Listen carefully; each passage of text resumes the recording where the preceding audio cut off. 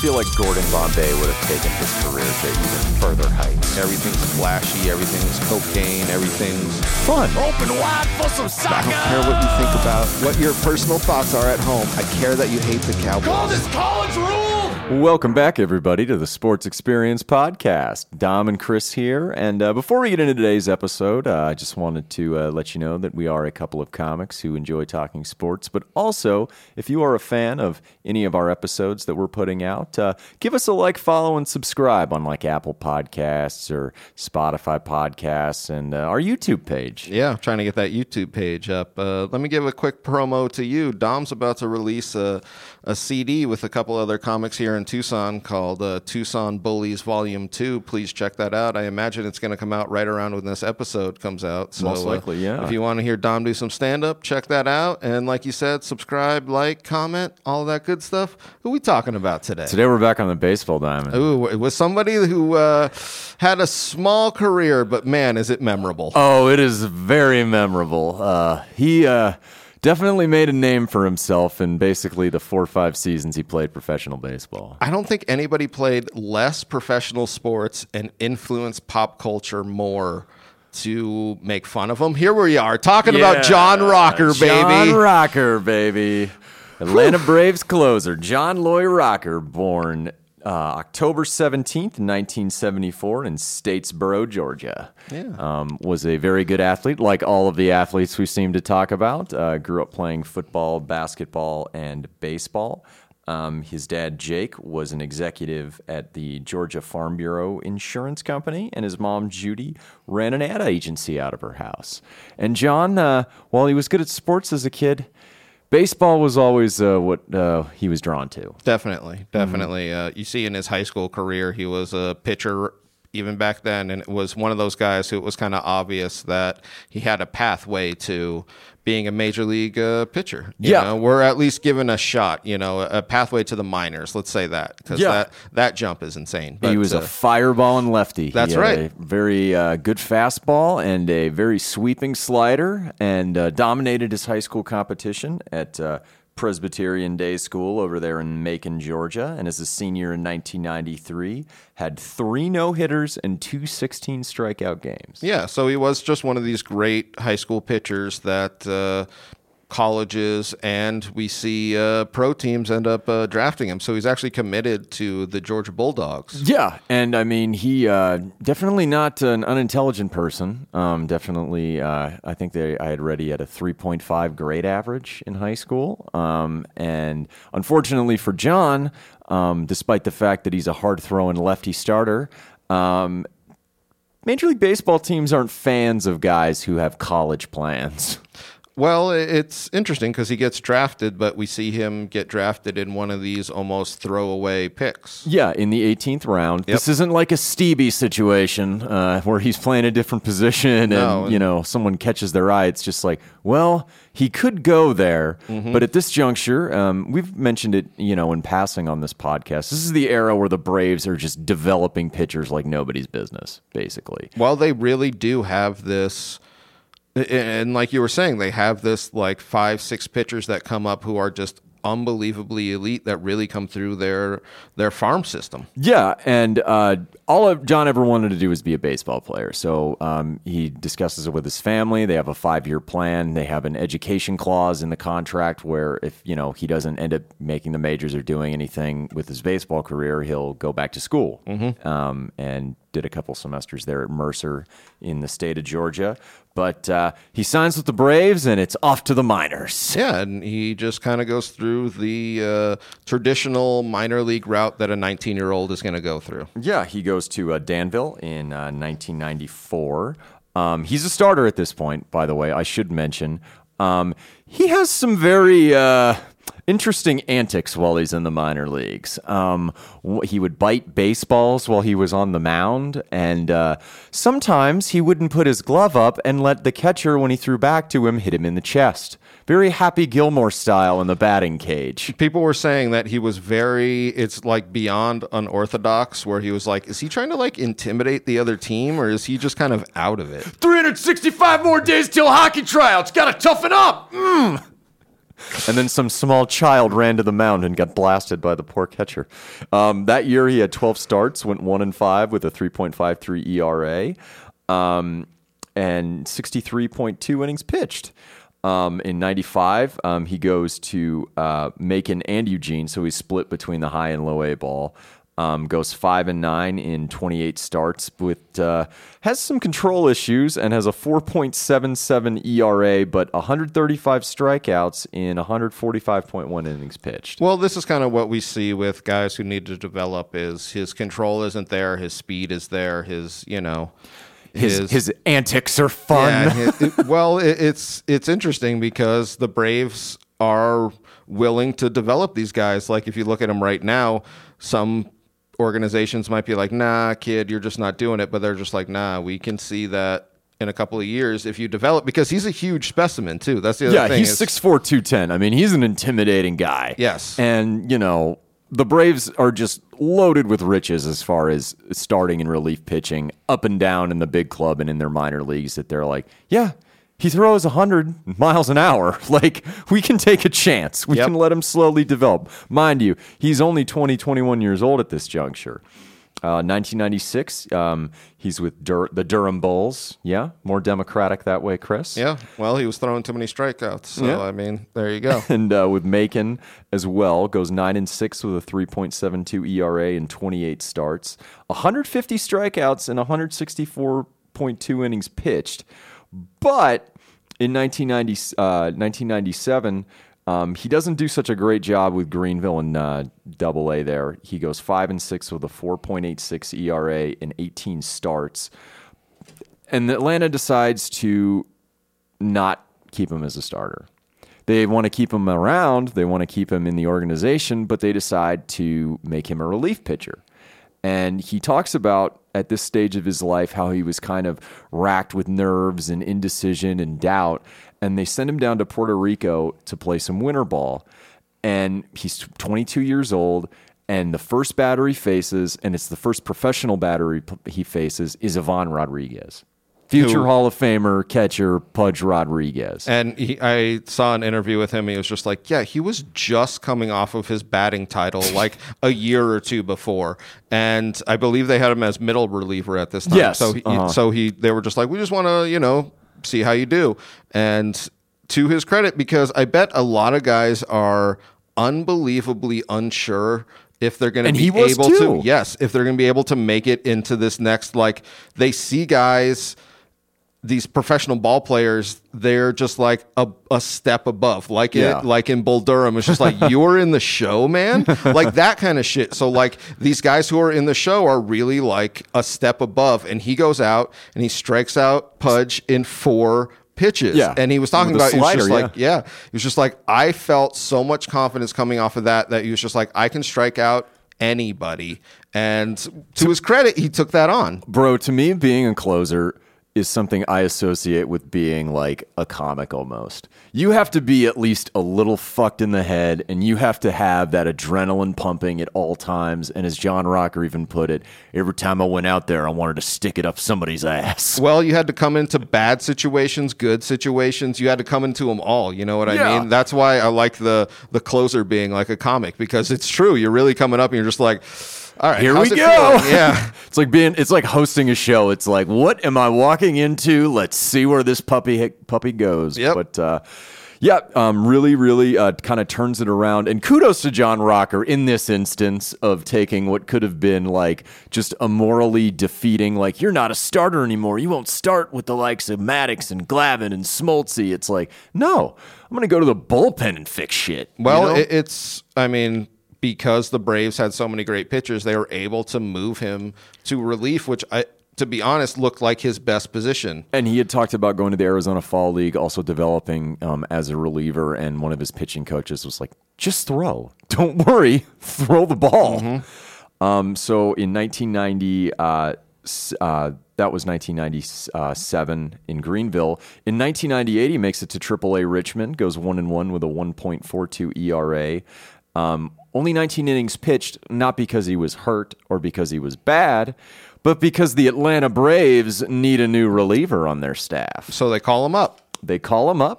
And in 1998, he pitches 47 games with a 2.13 ERA, goes 1-3 with 2 saves. He's basically emerged as their setup man for Kerry Ligtenberg. So he straight up is their relief or their middle reliever. Yeah. And is He's getting a good those lefty out of the pen, too. Because guys like Ligtenberg are a righty, Mark Wohlers, who had already gone, was a right-handed pitcher. He's your power guy and not like one of those loogie guys, like left-handed, one-out guys with the funky delivery. He's coming in to stick it up your ass. Yeah, for 2 innings plus. That's something that is really which really thickens up this Braves pitching staff. But this is the thing is, we see that he, right after 98, 99. Well, can I get into 98? Oh, yeah. Please talk. So the Braves, this is when they're winning yes. those division championships. So they make the playoffs that year.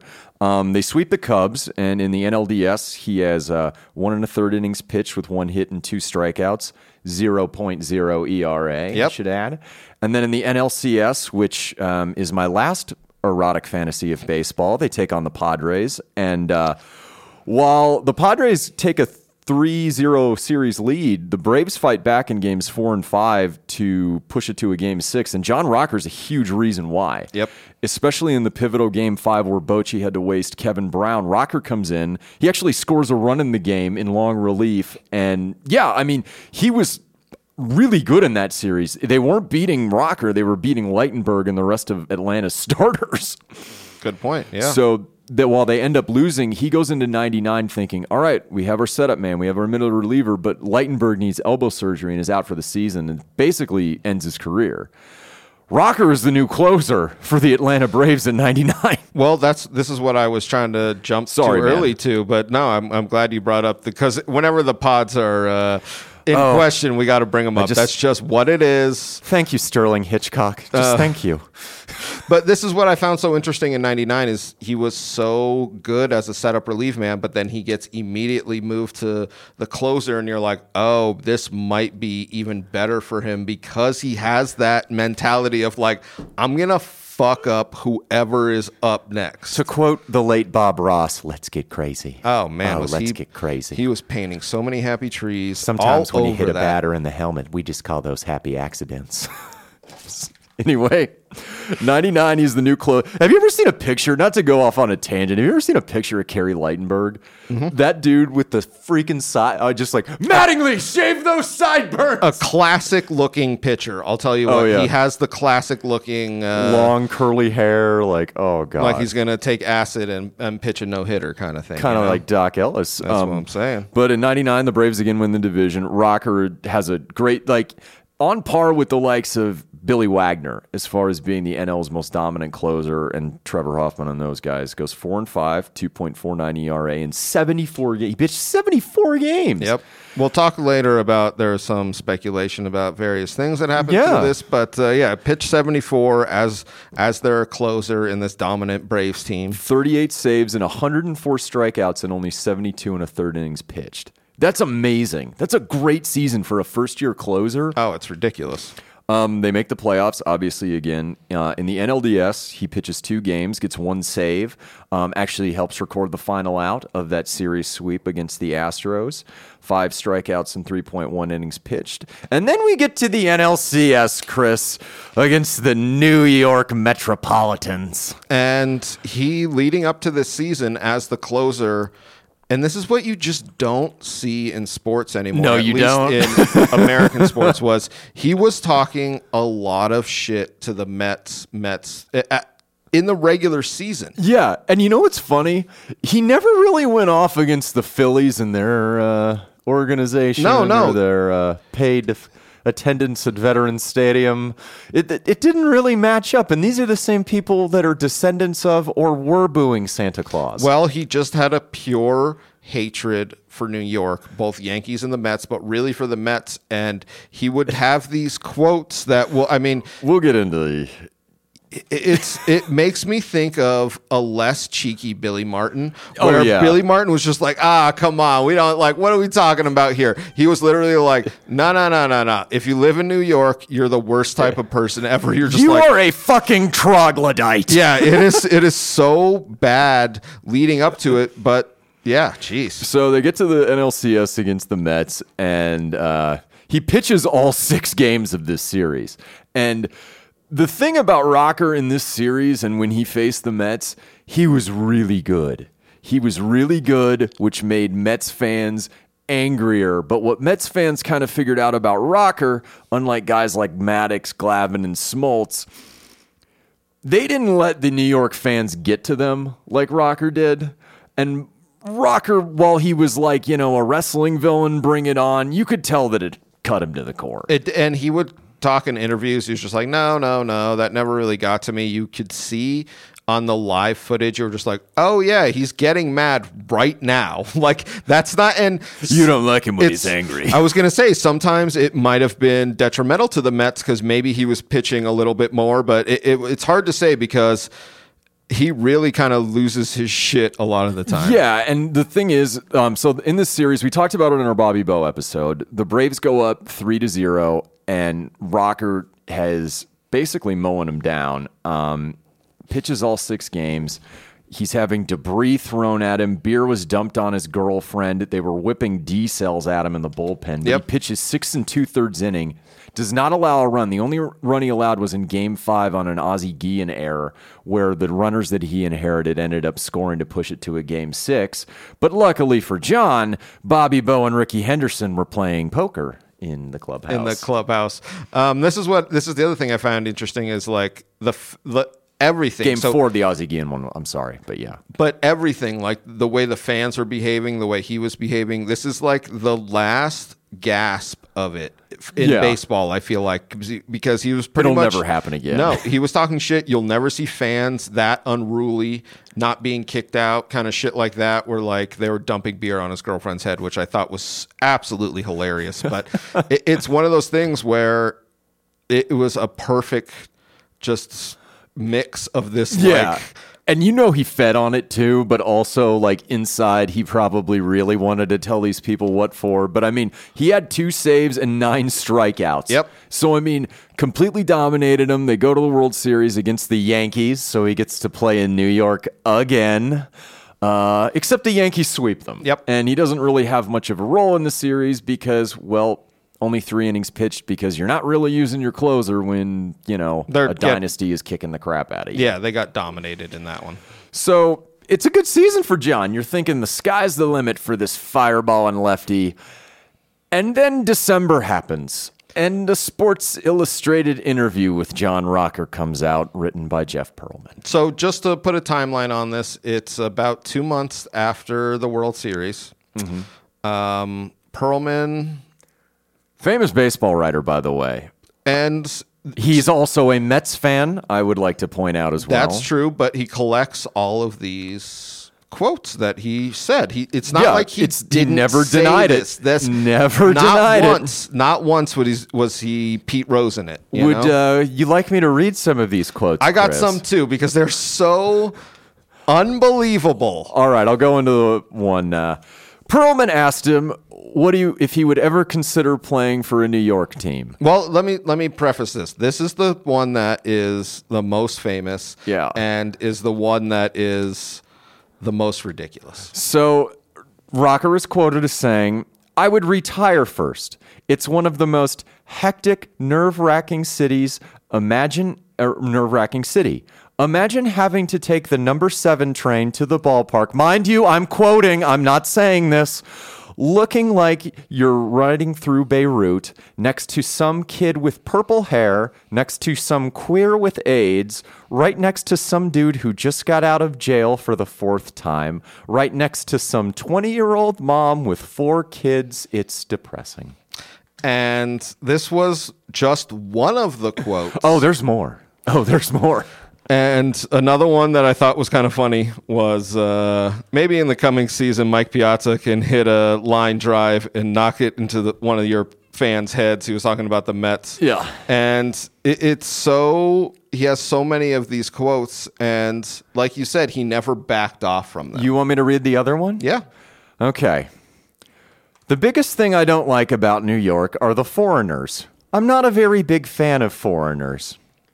You can walk through an entire block in Times Square and not hear anybody speaking English. Asians and Koreans and Vietnamese and Indians and Russians and Spanish people and everything up there. How the hell did they get into the country? So just to... Can I say one thing about this quote? When you say Asians, that kind of just covers Koreans and Vietnamese and Indian. I mean, Well, this is the thing. not a good look, John. This is the thing that I wanted to bring up. He was an intelligent man where he had a good GPA, but man, was he fucking stupid. But you know what? If he had answered, Woo! if he had answered it like this, look, and I'm sure this is what he felt, but he had so much of that rage in him. If he had said something like, I'm from rural Georgia. This city is like a weird Thunderdome. I want no part of it. And for the Mets fans whipping D-cell batteries at me and dumping beer on my girlfriend, you're pieces of human garbage. If he had said that, nobody would have cared. And what was it? Andy Richter had that joke on Conan where he called them Neanderthals. He's like, well, that might be true. Well, it was one of those things where he literally wasn't talking about Mets fans. He was talking about New Yorkers. Yeah. And like, he's not even talking about baseball at this point. No, he's talking about he's like going literal, down a very he's just a good old boy, and he's just a man of his time in the 90s in Georgia. It was different. You don't understand. Will Ferrell. I will make you drink my pee. That's the kind of shit, and this is why, and we're about to get into it because his career was so short, but the fake quotes are almost not even as good as the fucking real quotes. Well, it's insane. They had asked Rocker about that and something we'll talk about later, and he was like, you know what? Because it's comedy, it's hilarious. Like, he never took any offense to it. He was just like, this is a parody. Well, this is something that I saw fellow baseball players that he played with that were black, and they were asked, they were like, well, do you think he's racist? And he's like, well, I don't think he's racist. I think he just kind of said some racist shit or some wild shit, but like, I know the man. But it's one of those things where he even had a quote where he was just like, I can't be racist. My best friend was born in, I even forget what stupid ass reason that he had, but he's one of those kind of thought processes where he was just like, I can't be. I played next to a black guy. I don't remember his name, but I mean, I'm just saying. Tony Brune's quote about white liberals. Oh, I count my black friends. Yeah. Like, well, I mean, he was a white conservative. Well, obviously, but that's the literally it's both sides that have that mentality where they're just like, no, I'm not, and you're just like, yeah. Everything you just said was xenophobic and racist. So it's hard to walk those back. So everyone's caught. Could you imagine if he said this now? My God. This is what I mean. This is the last gasp. Same with the fans. The fans acted unbelievably horrible, but it's this last gasp of just like hatred between. It's like vitriol. Like it's almost a lack of professionalism that we're missing. Yeah. That's what I want. The cheeky, clownish professionalism. Yeah.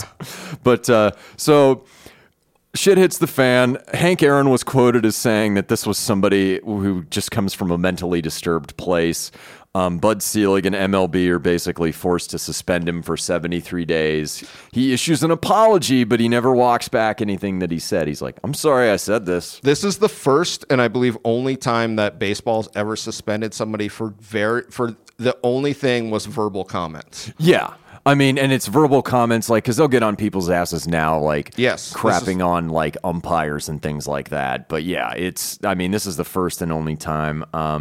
2000 season, though, 59 games, 24 saves, a 2.89 ERA with 77 strikeouts. But unfortunately for Rocker and the Braves, they lose in the NLDS, and he only pitches 2/3 of an inning. And this is when we start to see he has a pinched nerve in his neck, and his rotator cuff, 2 of the 5 muscles are like 85% torn. Like his arm starts giving out. There might be a reason for that. Well, and do you want to go into that reason? Because he has admitted it. He 100% admitted it. I want to say this. I distinctly remember him leaving baseball, and I remember thinking it was because teams didn't want to pick him up because he had a bunch of extra baggage. No. Looking back, it was straight up because his shoulder like died. He just goes, yeah. I was pitching 100, 101. In an off season, it literally went to like 80, 82. And you're just like, yeah, he couldn't be a professional pitcher anymore. Because teams kept signing him after this. Keeps kept trading for him. It's not like, here's the thing. And he had talked about how Bud Selig sent him to sensitivity training. He said he went for 15 minutes each time and didn't even give a shit. MLB teams and professional sports owners, not to go on a rant, they're terrible people. They don't care. They care about the bottom line and whether you can play or not. Deshaun Watson, perfect example right now. Granted, Rocker did none of that or is accused of none of that, but all I'm saying is, if you can play, they'll find a spot for you. Yeah, it's sports washing. The reason his career wasn't extended was because of his arm giving out. Yep. Not because of what he said or anything that he did. If he was one of the best relief pitchers, this is the thing that I kind of wish is we would have had fucking 50 more quotes. Oh, I wanted 10 more years of John Rocker, for the love of God. Him getting traded to the Yankees. Oh, obviously not the Mets, but I'm just saying to the Yankees. You mean Jew York? Yeah, exactly. Anyway, so in 2001, he's actually tops in the NL in saves about midway through the season in 30 games. He's got a little over a 3 ERA, 19 saves, 36 strikeouts, and 32 innings pitched. But on June 22nd, the Cleveland Indians are in a pennant race, and they need a reliever, and they trade Steve Carsey and Steve Reed for Rocker and minor leaguer Troy Cameron, and he becomes Cleveland's setup guy. Only going into the American League of the steroid era, his performance starts to tumble, and he finishes his stint in Cleveland with a 3-7 record with a 5.45 ERA. I was going to say, this is where we really see him get lit up. And he only pitches an inning in their ALDS loss to the Mariners. And after that, Cleveland's had enough because he's not throwing 100 miles an hour anymore. On December 18th, 2001, he's traded to the Texas Rangers for Dave Elder, but is only 2-3 with a 6.66 ERA, which is pretty lovely. Yeah, which is pretty nice, and was released in the offseason. Yes. So, unfortunately for John, in 2003, on April 10th, he's signed by the Tampa Bay Rays, pitches only one inning, has a 9 ERA, and is released June 27th, 2003, and never plays in Major League Baseball again. I think part of the reason why, as we discussed earlier, is the injuries, but do you think there might have been something else causing those injuries? Well, he did go down into Mexico and play. Oh, no, wait, that was a different man. Yep. Excuse me. So this is what we were alluding to earlier, in which he came out and said that was completely true in the 98, 99, 2000 was he was on steroids, and that's why his shoulder possibly went out, was he pitched too many innings, too much working strain. Out, too much strain. But what he talked about, and it's something, go listen to our Drugs and Baseball series that's actually quite popular, and I think you'll enjoy it. I know I'd brought this up before, but what Rocker had basically said was, yeah, I took steroids. They weren't testing for it.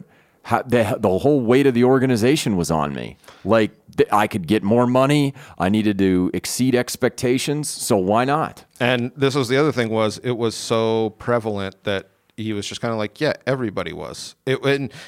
What I don't feel like people think about is steroids in pitching, which it really was. And Curt Schilling used to rail against that too, how much he was like, you think the batters are the only ones doing this? Yeah. Like, think again. So he retires. He retires, but he's still quotable. Yeah, I was going to say, he's still in the limelight. So in 2002, he hurled some anti-homosexual slurs at a Dallas restaurant, which is always something anyone does. In 2006, after Ozzie Guillen referred to sports writer Jay Mariotti as a fag. By the way, Jay Mariotti is an enormous douchebag. Fag, probably not the correct term to use, but he's a giant douche. But John Rocker stuck up for his old teammate Ozzie by saying, basically, Randy Marsh, this is America. You know, like, I'm sorry, I thought this was America. But he also found some television fame after this as well. Yeah, he was on Survivor for I don't know. I don't know how Survivor works. A couple of weeks or some shit like that. Yeah, he was a third person voted out, mostly after most of the cast found out who the hell he was. Oh yeah. All Yeah, right. he went there with his lady friend at the time. He also, I did want to bring one thing up about him because it is something that is a positive that I had learned about John Rocker. He is part of an organization, helped start an organization called Save Homeless Veterans. Oh yes. So this is a charity that he goes, around and gives money to and creates awareness for, where basically veterans who get screwed over by the VA and everything and come back home and have nowhere to live, no way to ingratiate themselves into society. Like, I've seen interviews with these people talking about what an important part of their lives he's been for them, and saw a great interview on Vice about the organization. And he basically says, look, I've done some messed up things in my entire life, but this name recognition honestly helps me to where people can, they can see all of the other stuff, but they'll always see Save Homeless Veterans. Yeah.